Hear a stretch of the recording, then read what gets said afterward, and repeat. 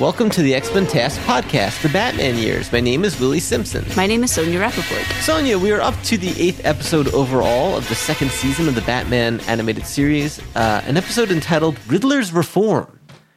The third episode featuring the Riddler. Mm-hmm. Always fun to talk about the Riddler and a whole lot more, but first let me dispense with the plugs. You can follow me on Twitter at Willie Simpson. You can also find me on Threads. You can interact with us at the X-Men TAS podcast Facebook and Reddit groups. You can join both communities there and drop us a line. We're having a lot of chat lately about some new X-Men 97 news that's been dropping. And also, you can, if you like the show, you can leave us a nice 5-star review on iTunes. Again, we appreciate everyone who does just that. Sonia, speaking of which, there was some X-Men 97 news this past week. Mm-hmm. They had a Comic-Con. Some of the creators were there. They talked a little bit more about the plot. Actually, I shared on Twitter, there was some interview they did with Marvel 2, Eric and Julia Leewald and Bo DeMeo and Larry Houston. They're all talking about the show. And one of the details I saw was that Jean is pregnant in season 1 of X-Men 97. They're also in the process of writing season 2 of X-Men 97. Wow. So the writer's strike didn't, or it's paused because of that? I think this interview came out before the writer's strike. I'm not quite sure. Okay. But anyway, who knows? But, or maybe it doesn't affect animation, although I have a feeling that wouldn't be the case. But still, and the most interesting X-Men 97 news was that if you were at one of these Comic-Cons this past week, they did show footage from the show. Footage it hasn't been released yet, though, not right? released anywhere. No one leaked it? Yeah, no one leaked it either. So some eyeballs have seen new X-Men animated series animation. But not us. Not us, no. If you've seen it, drop us a line. Let us know how it looks. Yeah. We're curious. So X-Men 97 will come out eventually. Who the hell knows? I mean, I think season 1 is complete, so they will drop it at some point. Great. Yeah. That'll be exciting. Some other stuff we've been watching this week. We've been keeping up with Secret Invasion. We've talked enough about it. What's to say? It keeps going. They're heading to the conclusion. I did, again, on Twitter, I tweeted a link to an interview with Samuel L. Jackson on Vulture Magazine that is very in-depth about his entire career. It is a fantastic interview. Search that out if you can. It was very fascinating to read him talk about his whole career. And as far as Marvel-related things he had to say, he did mention that David Hasselhoff was annoyed that he didn't get to play Nick Fury in the Marvel Cinematic Universe. Which I thought was funny that Sam Jackson's even talking about him is pretty hilarious. I've actually never seen that made-for-TV Nick Fury movie they made starring David Hasselhoff. I feel like that's something that might be fun to watch. Yeah. Check out that Sam Jackson interview. Secret Invasion, again, it's okay. It's fine. Yeah, it's fine. The conclusion will be next week. Hopefully that's more interesting. Oh, the Marvels trailer and the final trailer came out, or the latest one anyway. Uh-huh. What do you think about that? I liked it. You liked it? Yeah. I will see that movie. A friend of mine made a funny comment. He says, how's the movie going to hold up if you're just not hearing the Beastie Boys Intergalactic song throughout the whole movie? He made a good point. That's a fair question. Yeah, I wonder how much my hype for those trailers are just influenced by that song, which I really like. Uh-huh. Okay. Again, you know what we forgot to mention last week? We've been still watching My Adventures with Superman. Oh, yeah. Still lots of fun and excellent. A nice fun little twist at the end of episode 4 this week, which we won't give away. But what a beautiful little show it is. It's a delight. It's very adorable. You know what we decided watching the latest episode? We said it's the kid version of Harley Quinn, the animated show. Mm-hmm. And I don't mean that in a pejorative way. Like, the Harley Quinn show is pretty explicit with cursing, gratuity, sexual themes, violence. This show, it's got the same tone, but it's not gratuitous, obviously, in any way. It is kid friendly. Like, you could watch family friendly. Yeah, exactly. You could watch it with kids, but like the pacing of it and like the bright poppy colors, the comedic style is similar. And I like the comedic style of the Harley Quinn show. And hey, that's coming back soon too. Yeah, in a week or two. We'll be excited to revisit Harley Quinn season 4. Or not revisit, to visit it for the first time. Yeah, so My Adventures with Superman continues to be great. Another thing I've been watching on Max, you were working today, but I had nothing to do. There's a new, I don't know how many episodes there's going to be of it, but it's a history of DC Comics documentary they've made on Max. Mm-hmm. And I watched the first episode. It was pretty good. Okay. And they touched on stuff, that I wondered if they were going to go there. But by the way, it's hosted by Rosario Dawson, which is interesting. Because that made me think, was Rosario Dawson in any DC movie? Why would she do this? She's been in a lot of Marvel stuff. Yeah, she has. I don't know if she's been in anything DC. I mean, maybe this is her debut. Maybe she's done voices for cartoons. I don't know. But it's decent. Like the first episode, they talk about the broad history of DC Comics. They touch on the controversies like Bob Kane not being the true creator of Batman. They talk about the Superman creators not getting their fair share from the DC corporation and being screwed out of royalties and creator rights. So they touched on stuff that that are like foundational to like the true story of the history of DC, that you wonder if this is some big corporate puff piece, if they would ignore or not. Like they went into the sort of the non-conventional marriage that William Marsters had, the creator of Wonder Woman, with his two wives, and the guy that invented the lie detector machine and invented Wonder Woman as well. They talked about that, so that was fascinating. So they talked about the stuff that needed to be discussed. They didn't hammer it home in any way that was like particularly interesting, but I'm sure if you don't know any of this history, it's got to be like mildly curiosity inspiring at the least to like get this information for the first time. So, and there's 3 episodes I've seen. I haven't seen the other 2 yet. I wonder if it's just 3 episodes and that's it. I mean, the weird thing about episode 1 was like the last 5 minutes of the first episode was just a commercial for the Matt Reeves Batman movie. Right. Which I was like, yeah, I caught that. That was like a strange, yeah, because they transitioned from like the end of the episode. They talk about Adam West Batman, and then they just transitioned to Matt Reeves talking about his new Batmobile, which was inspired by that show. But then the next 5 minutes are him just talking about like the Batman movie and, all the stuff they did to make it. I was like, okay, this is a little off the beaten track here. Yeah. Speaking of the Batman movie, I bought it on Blu-ray. Wait, before we transition, I just want to say, because I looked it up, Rosario Dawson did voice Wonder Woman in the DC animated movie universe. Wow. And also Barbara Gordon in Lego Batman movie. You know what? I had a feeling she did some voiceover work. Yeah. She is quite prolific. And she's in so many things. Anyway. Tell us about the Batman Blu-ray. I just bought it on a whim. It was Amazon Prime. It was my only Amazon Prime Day purchase. I got it for like $8. And, I liked the movie when we saw it. We talked about it on this podcast. I'm sure you can look up the episode. We enjoyed it.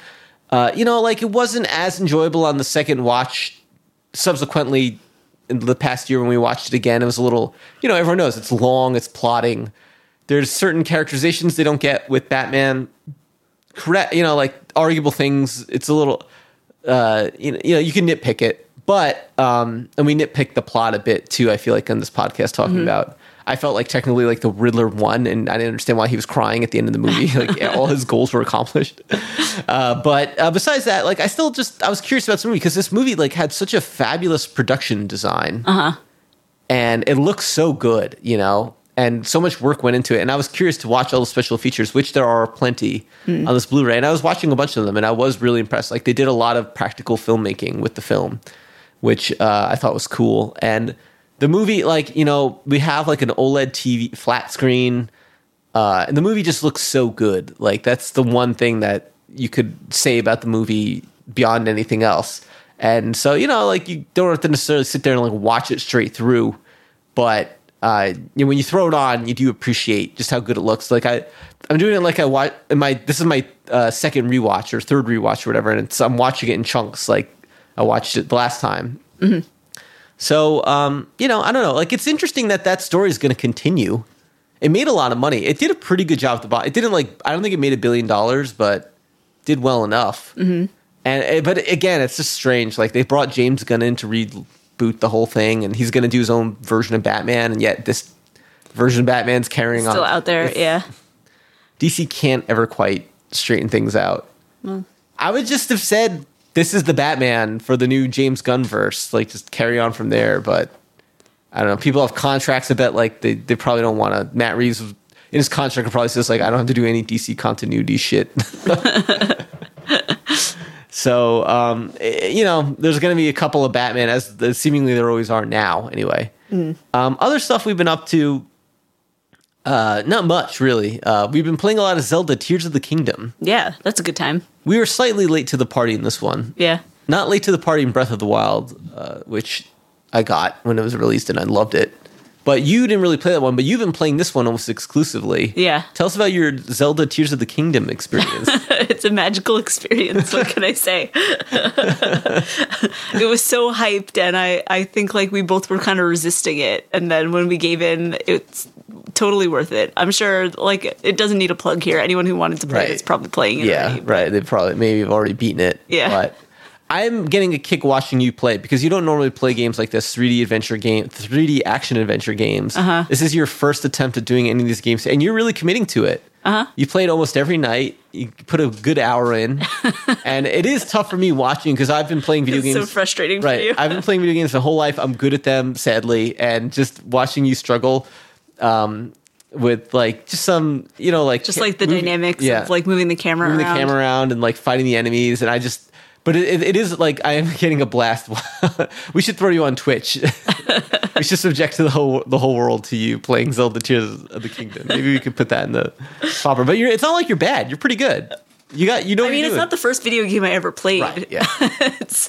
I usually go for more like puzzle type games, I guess. Which you are a genius at, by the way. Well, I don't know about that. Sonia is one of the world's greatest Dr. Mario players, and I was looking up like Dr. Mario World Championships to see like how we can enter in. Like I was not good at Dr. Mario when I started playing Sonia. That's a game I never really played much as a kid, but we played it for hours and hours, especially through the pandemic, just endlessly one-on-one matches. And because you were so mad, you couldn't beat me. Yeah, I just could not beat her. Like I was just determined to figure out this game, and then I finally figured out the game to the point of like being competitive with you at it.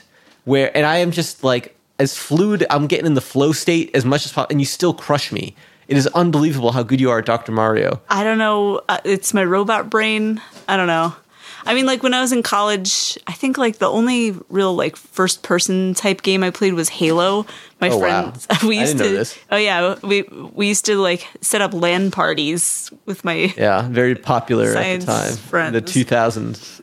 But I was terrible at that too because I think that was my first like real first person experience. Yeah. I just died like over and over again. But I got into, I guess, not puzzle games, but more like world building type games. Your mom didn't buy you Wolfenstein for Hanukkah when you were 10 years old? Like absolutely not. It was having a hard no sell idea to what get it was. Sonic the Hedgehog 2. Yeah. So anyway, I'm having fun. That's awesome. It's really cool that you're enjoying. So I mean, like to me, I probably said before in this podcast, but Breath of the Wild was one of the greatest video game experiences I've ever had in my life. It was so good. I feel like after this one, I might go back and play that one. I would love to see that. It's just the people that make the Zelda game, Nintendo, they just have the best game designers. It's unfortunate that it's like they don't have. I don't know how controversial statements is, but they've got like 3 franchises that are really great. It's like Mario, Zelda, Metroid. I mean, they got more than that. They got like Mario Kart. Like they've got the various like spin-off. The point is the in-house Nintendo games are amazing. And like that's the main reasons to keep buying whatever the new Nintendo is because they have these geniuses making these like perfect video games across these like few different franchises. And no one really comes close to them, but I don't know, like the Zelda game is on like another level of just like incredible game design and brilliance and just magical whimsy. But whatever, everyone knows. Yeah, what were you gonna say? I get a little anxiety sometimes because there's too many things to do. Yeah. I think like during the pandemic, it's also charming. Like you want to do it all. Like that's the thing. I know that's they make the thing. You want to do it. It's like during the pandemic, you and I we got Animal Crossing, right, and we were playing that. And then after a while, I just couldn't play it anymore because you just do chores the whole time. You have to like collect things and. That's how you've watched me play Cyberpunk 2077 and you're like, you're doing a lot of chores in that game. Yeah. And I think like those types of games don't appeal too much to people who have like similar responsibilities in their real lives. I mean, not the same as Cyberpunk, but you know what I mean? Like if you're responsible for a lot of like running a household, for example, like you don't want to do that in your free time. You did it all day. You do it your whole life. Like you don't need a video game to simulate it for you. And I will say that like Zelda is different because, you know, those are not tasks that you do in your daily life, even though there are a lot of tasks. Right. What do you think the appeal of Zelda is? It's just like that open world, just landscape. There's just the beauty of like that little twinkling piano music, and because it's like an exploration adventure sort of thing. You're like living vicariously through Link, I guess, and like the world, it really is your oyster. You have like every mode of transportation and like every type of defense that you could possibly need. And the way they like just there's a lot of unknown, I guess, you know. It's funny too, Shigeru Miyamoto, who invented Zelda, he based it off his childhood of exploring the woods in Japan and feeling like an adventurer. And if you play the first Zelda game for Nintendo, like that, you wouldn't even necessarily think that was the inspiration unless you read it in a book. Conceptually, like reading about it after the fact, you're like, okay, like I see how he invented it. But like these games like really capture like, what the spirit he had when he invented it. I mean, I don't think, he's just an executive producer now in these games. He's not leading creative development. It's these other brilliant guys. I don't remember their names. But it's fascinating that, I don't know, like we're like truly the first video game generation. I was like, I don't know, 5 years old or something when the first time I saw a Nintendo, and it's like still playing Mario and Zelda games now we're almost 40 is really like insane to think about how we're just like carrying on with these franchises our entire lives, and they keep sort of the complexity and maturity of them keep sort of flowering forever. There was an article in the New York Times like this week, today, I forget. It was about something else, but the point of it was that sorry, I misspoke. That's okay.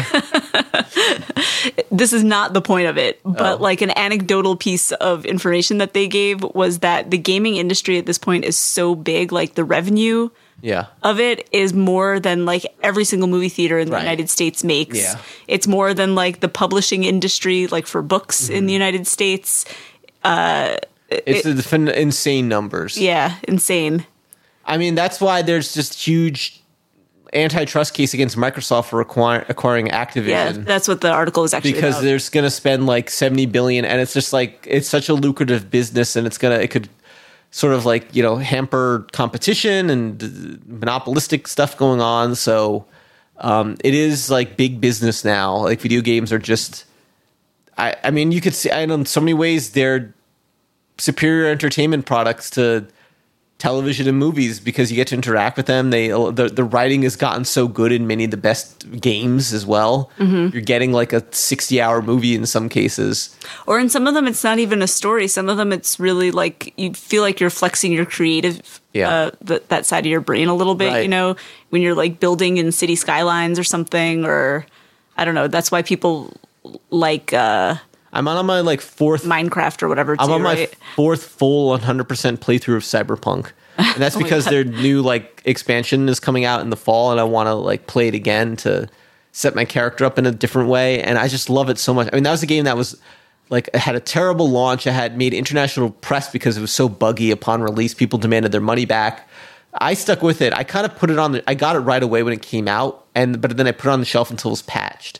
And then after it was patched, I played through the whole thing. I was riveted. I loved the game so much. The story was so great to me. Keanu Reeves was awesome in it. Like, I don't know. It's like my favorite Keanu Reeves things he's done, like more than the John Wick movies in the last 20 years. It's great. I mean, like, seek out, if you've got the hardware to do it on a computer, if you have a PS5 or whatever, like the top Xbox system is, get it. It's really a great game. And it's totally patched now. It's totally fixed. It works. But yeah, video games are spellbinding and hard to turn away from. I mean, there was a new Spider-Man 2 video game trailer that came out this week as well.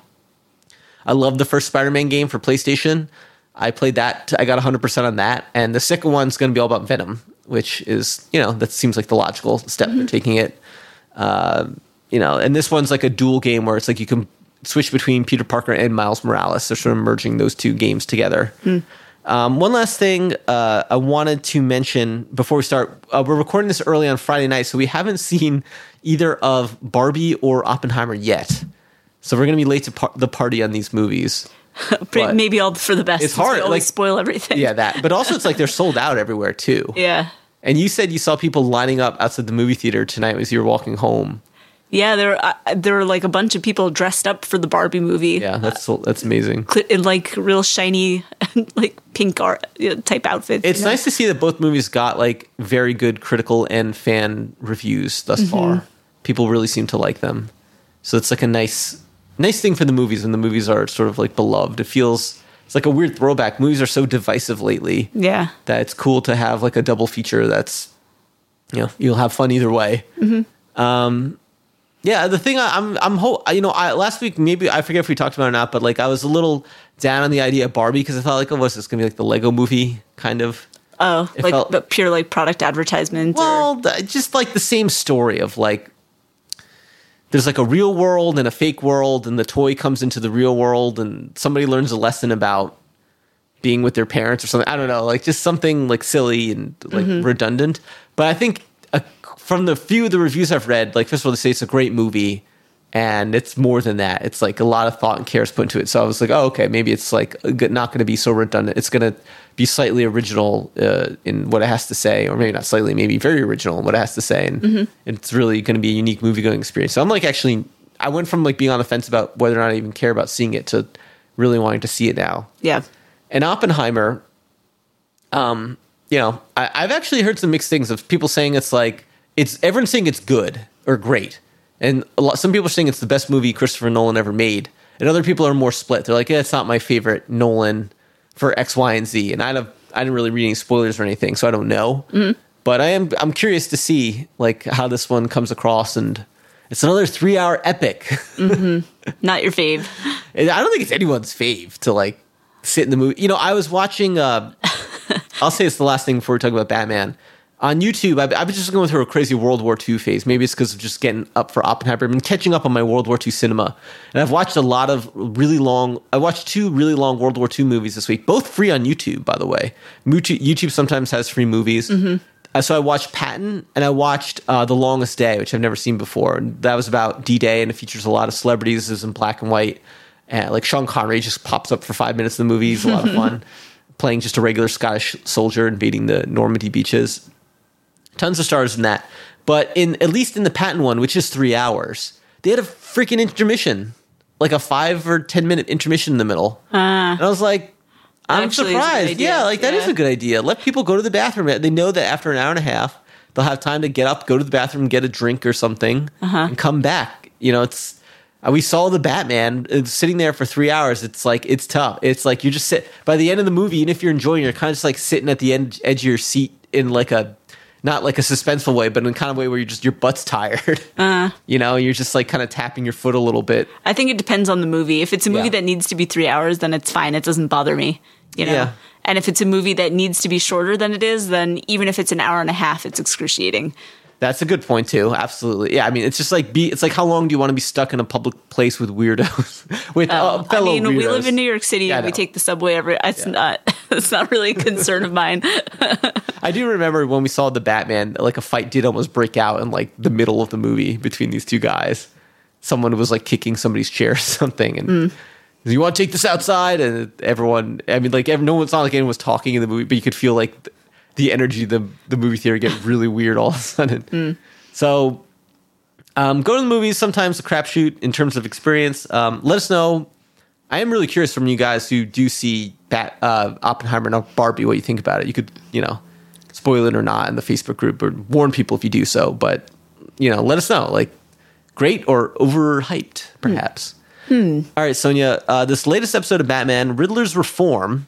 So the Return of the Riddler, one of my favorite characters from the animated series and just in the Batman universe in general.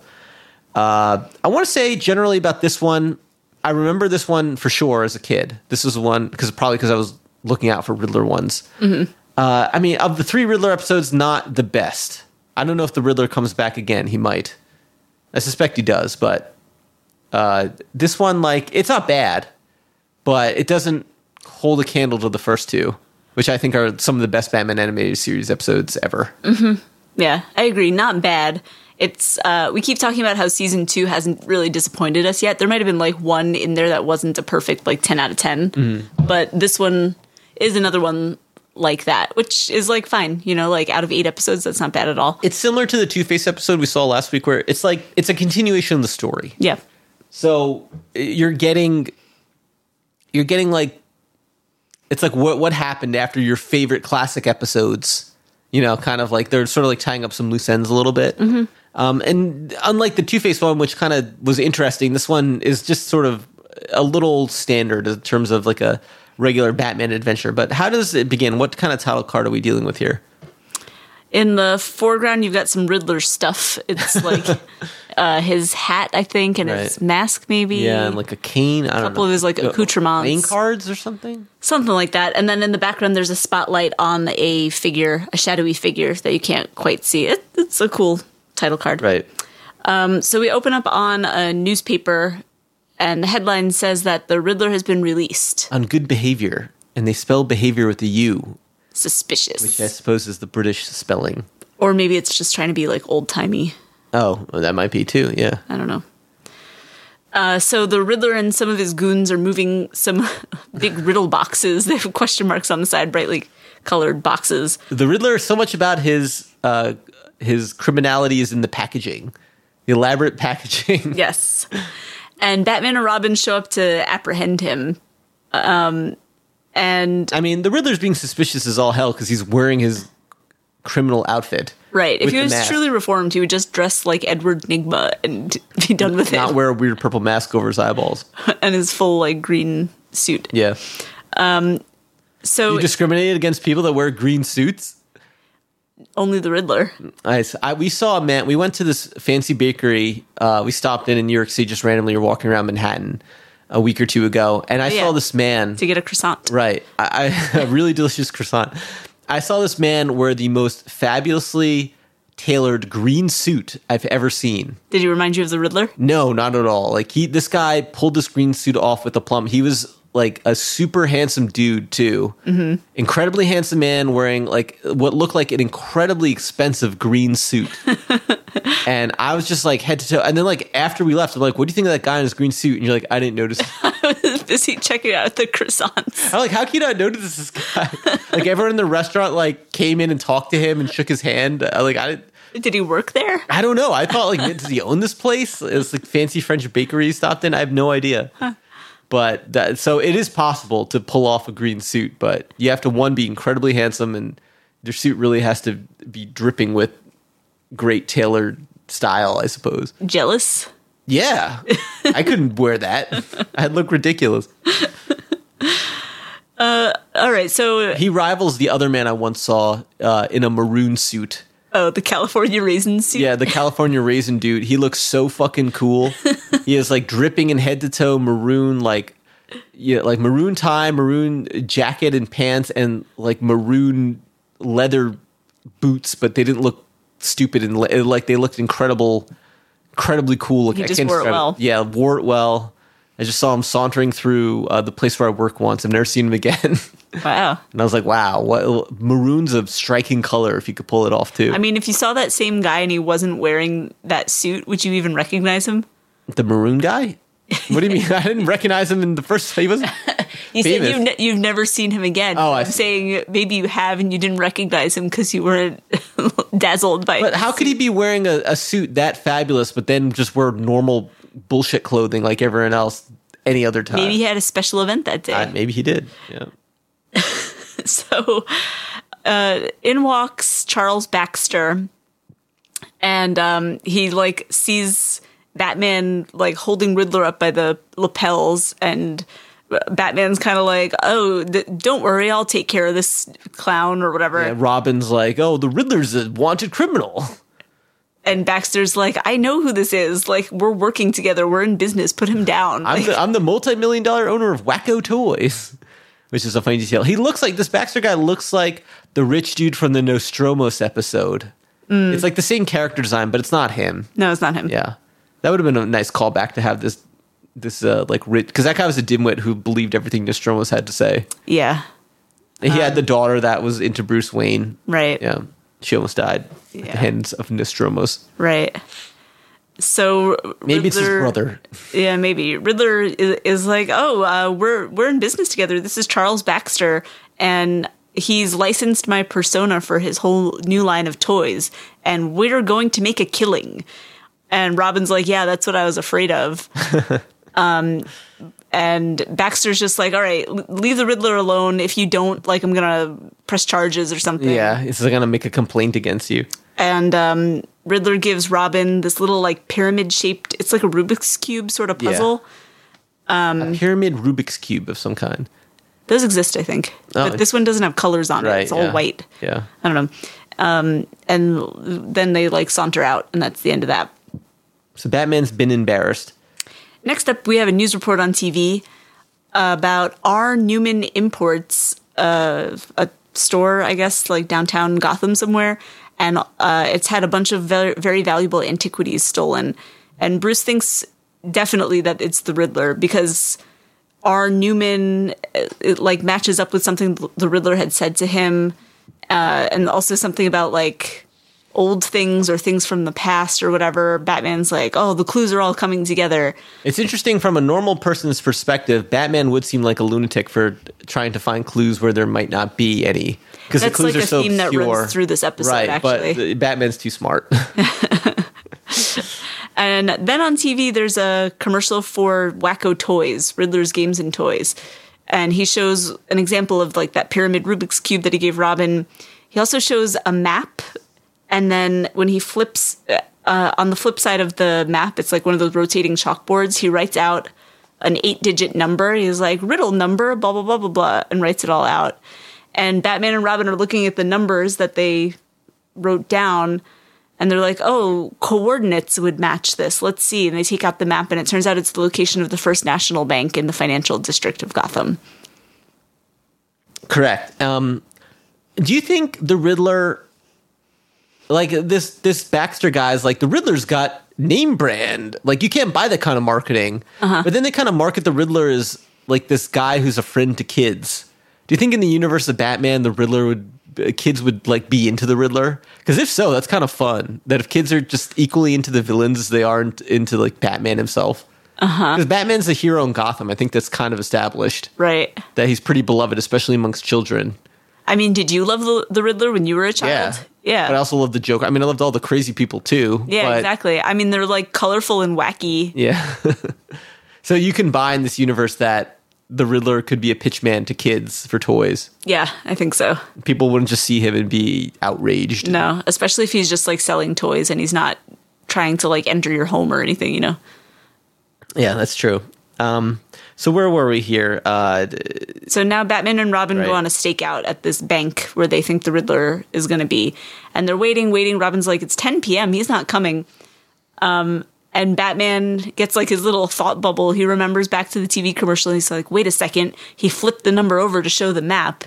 And he flips his paper upside down and it reads 10 Leslie. He's like, oh, it's an address. So they're in the wrong place. He got fooled. Oh, another thing we didn't mention is that when the last time we saw Riddler, his brain was destroyed by the virtual reality machine he invented. That's right. And then there's no mention of how he got out of that one. Arkham rehabilitated him successfully. So, yeah. Finally. At least from the virtual reality machine.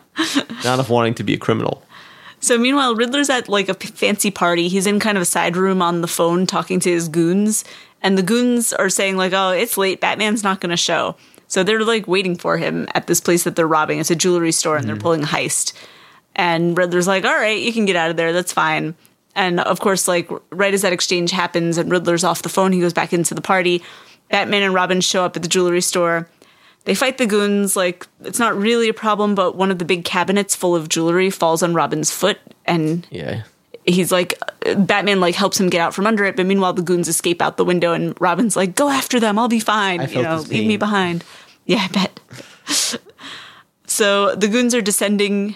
Batman jumps. They're descending on like a window washer scaffold thing. It's like a crazy thunderstorm outside. As there always seems to be in Gotham. The animation looked quite strange in this sequence. Yeah. I wonder if they used like computer generation to do the rain. Like it was hard to understand, or this scene wasn't. It's just a different like animation studio, or they're cutting costs or something. Something was off. I mean, it didn't look bad. It just looked different. It looked noticeably different. It didn't look computer generated. I wonder if it just wasn't like fully remastered, because I know they remastered the whole series for like 4K. And I wonder maybe like sometimes I know that happened when they remastered Star Trek: The Next Generation.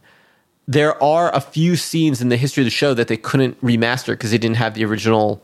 They couldn't find the original negatives. Oh. So there's like some quick like 2-second scenes or something where it just looks bad for a second, and you have to just accept it. Interesting. Yeah. So maybe this is the case here. I have no idea. Maybe, like you said, maybe it's just a different animation studio. Yeah, it could be. So they're like descending on this window washing platform. Batman is in pursuit. But they get to the bottom first. A car pulls up and the goons get in and they get away. Meanwhile, Edward Nygma, Riddler, he's dressed up as Riddler yet again. He's at this party and Charles Baxter, the guy who's backing him, has one of those pyramid things, and the Riddler takes it and solves it like very easily. And Baxter, like, he's not upset or anything. He's just like happy with all the toy sales and like things seem to be going very well for them. These like beautiful women start hitting on the Riddler. And then he gets a phone call that he has to take in the other room. But it turns out it's not a phone call. It's just Batman is waiting there for him. Right. And Batman's weird. He's just stopping by to intimidate the Riddler. He's like, I know you're bad, Riddler, and I'll break you one day. I'm going to get you. Yeah. And this whole time, Riddler's been secretly... his little toy he has in his hand is a two-way radio. And people have been listening to Batman tough talk the Riddler in the other room. How embarrassing. Right. And then Riddler presses a button that opens the door, and everyone at this fancy party starts laughing at Batman as Riddler makes a few jokes at his expense. Batman came because he didn't have a clue. And people are in uproarious laughter over this. And the drinks are flowing, okay. And Batman, like, does get the last laugh. Like, he's not fazed by all these rich people laughing at him. Although I wonder if, like, the Bruce Wayne side of him is a little embarrassed. It doesn't seem like it. He doesn't betray that at all. He just tells the Riddler, he's like, I'm on to you because you can't stop what you're doing, and I'll be waiting. And then there's, like, the most dramatic flash of lightning and thunder ever, and Batman disappears in this light. And goddamn, what an exit. Yeah, it's awesome. Yeah, like, if that didn't happen, maybe his exit would have been a little more crappy. And here the Riddler starts to unravel yet again. He's like talking to one of his goons and he's like, Batman's right. He is going to catch me at some point. I didn't like that. They're trying to like go a little deeper here. It felt lazy. It's not the best. It's just kind of boring. It's one of those things where they're like, Batman is so special. It's like Riddler's talking about like Batman's the only one who's worthy of playing these games with me. Right. He's the only one that ever was like any kind of threat. Right, yeah. He's the only one worthy of the game. I did like that line. That's pretty good. But it's a little too thin. I think it's like if you're going to do a continuation of the episode, maybe you do talk about the virtual reality machine that messed up his mind and Batman almost left me for dead, and I had to pay him back for that. Just something. Yeah, something else a little bit. Because in the same breath, he vows that he'll never go back to Arkham. Right. And so it's like, I don't know. I feel like, isn't this a thing in like a lot of those serial killer shows also, where it's like, to some extent, the villain does want to get caught, and that's why they're leaving all the clues around? Well, that's kind of part of the Riddler's thing, right? Yeah. He wants the attention. Yeah, he wants to prove his intellectual superiority to Batman, and it's tough for him because Batman is more of a genius than he is. Right, but it's like it's a tricky thing with leaving the clues, right? Because it's like if you make them too easy, then he's like, oh, it was so easy, of course you figured it out. If he makes it too hard and Batman doesn't figure it out, then it's also not satisfying because there's no chase. It's like you have to hit the sweet spot, but that does mean that you're going to get caught. The first Riddler episode is the best one with the Maze of the Minotaur. That is a fantastic episode. What a great introduction to the character. Yeah. Cool little, like, the way it concludes is fantastic. It's just great. I have to say, like, this is one of my biggest problems with the Batman movie, the Matt Reeves one. The Riddler stuff wasn't good enough. Yeah. The clues are like, Batman solves them not satisfyingly enough. Like, one of the clues depends on him being in a room with a cop that tells him what, like, a carpet troweler is. Right. What is this device? It's a carpet trailer, Batman. You use it to dig up old carpet on the floor. It's like only through that does he able to like save the day. And then it's like the Riddler himself. One, they like, and I saw this in the behind the scenes documentary. They're like, we wanted to make him the Zodiac killer. It's like, okay, that's not really the Riddler though. Yeah, he's not a serial killer.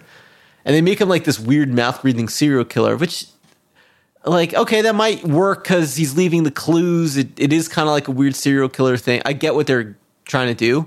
But then in general, it's like everything's just confused because the Riddler wins. Yeah. He blows up Gotham. He kills like 6 of the 7 top most powerful people in the city, and he wounds the newly elected mayor like horribly. Mm-hmm. She gets shot in the stomach or in the shoulder or something. She's almost dead.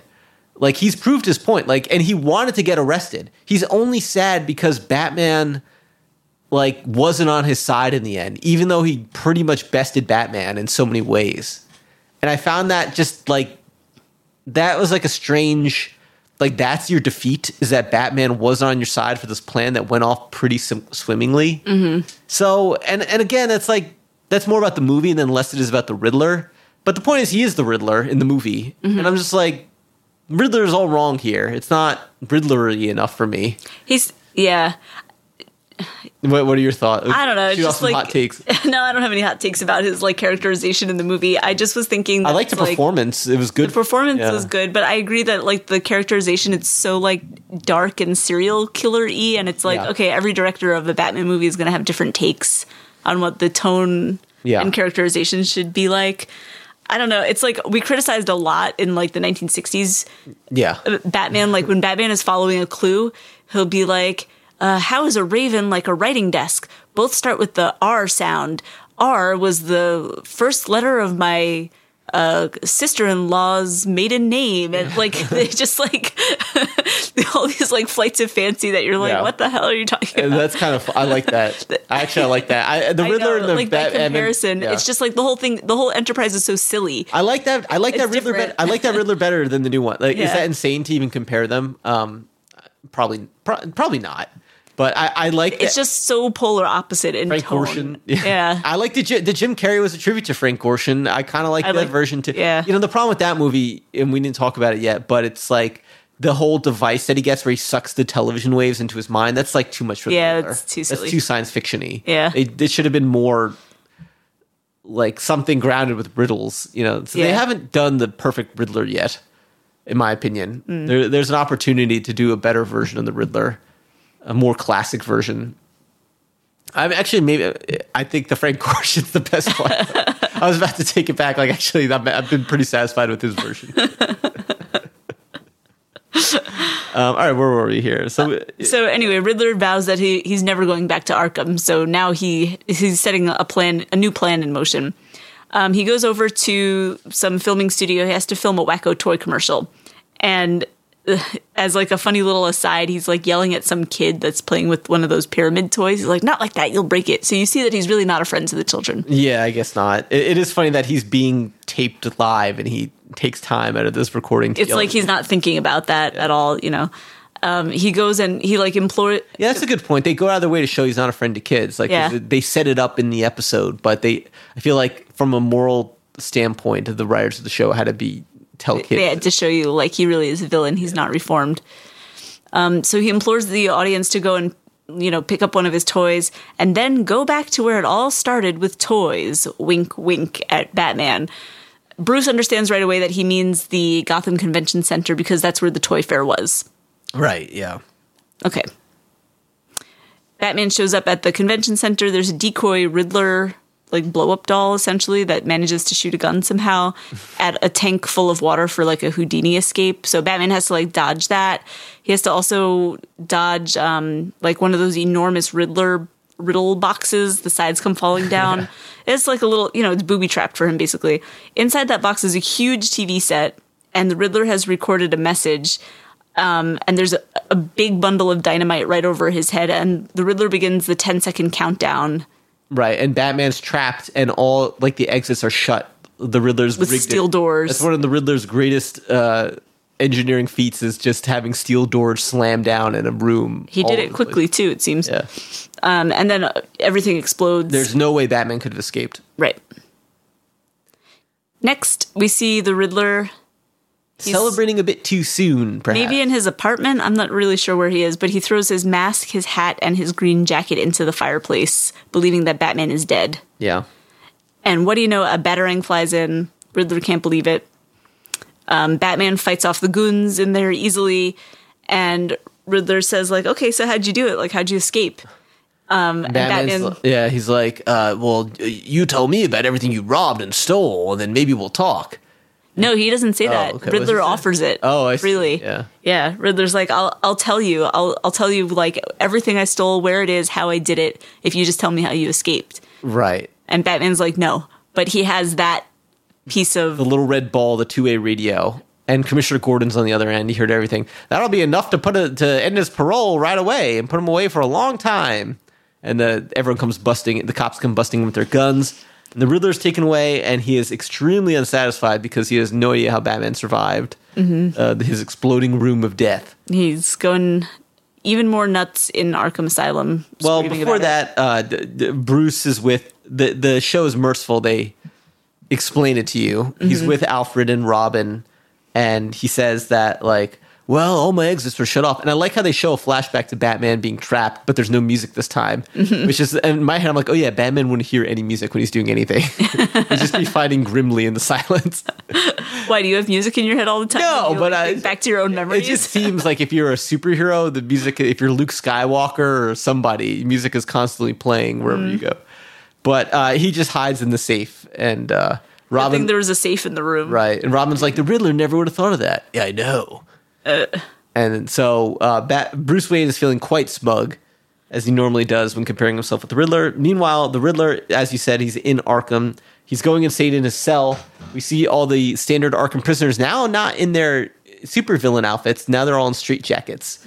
And they're being driven crazy themselves listening to the Riddler complain that he thought he had killed Batman and he not. So we see Joker and Two-Face. You'd think they would all relate. Yeah, they would, but they're sick of it. Yeah. They have their own problems. It's pretty good. It's definitely watchable. It's a decent episode of Batman. It's just, with the Riddler, I have a higher bar, personally, and I want something a little more fun. Do you think part of it was that you remembered the ending? I did remember the ending. Like, if you didn't remember the ending and it was still like, how did he do it? And then you find out, you think it would have been more satisfying? No, because that wasn't the point of the episode. Yeah, I guess. It was just this cool thing that happens at the end that they set up. It's just, it wasn't that great. I mean, the other two, the second one, the virtual reality Riddler episode is fun because the animation is so good. Mm-hmm. And the idea of virtual reality is like kind of, I don't know, it's in the zeitgeist now anyway, but that one, I don't know, there's a lot to like about that one. It's just like a lot more fun overall. That was a good Riddler sequel. And the first one is just truly great. It's as good as any of the other villain introduction episodes, which are all kind of noir-y and weird and have their own strange energy to them. Where they're like reinventing the character for a new age and a new audience in that retro, way they do. This one, again, it's just like, they want to sort of put the Riddler, they want to do another Riddler episode and they want to make it a continuation, but then he just ends up in jail again. It's just kind of not as interesting. I mean, the first one, he escapes. Right. The first one he escapes, which is an interesting ending. And the second one, his brain gets scrambled and you have no idea what's going to happen to him. It's a really ominous ending. Mm-hmm. This one, he just goes to jail. It's like the least fun ending, too, of the three. And maybe that's my biggest problem. Oh, okay. I don't have as many problems with this episode as you do. That's fair. I pretty much liked it. I liked it. I enjoyed myself watching it. I just, it's just, there's a lot of cream on this Batman show, and this one is not the best of creams. Does that make sense? I scream, you scream. We all scream when the Riddler tries to trick us. Sonia, do you have any final words on this one before we depart for next week? No. Good night. Good night, everybody.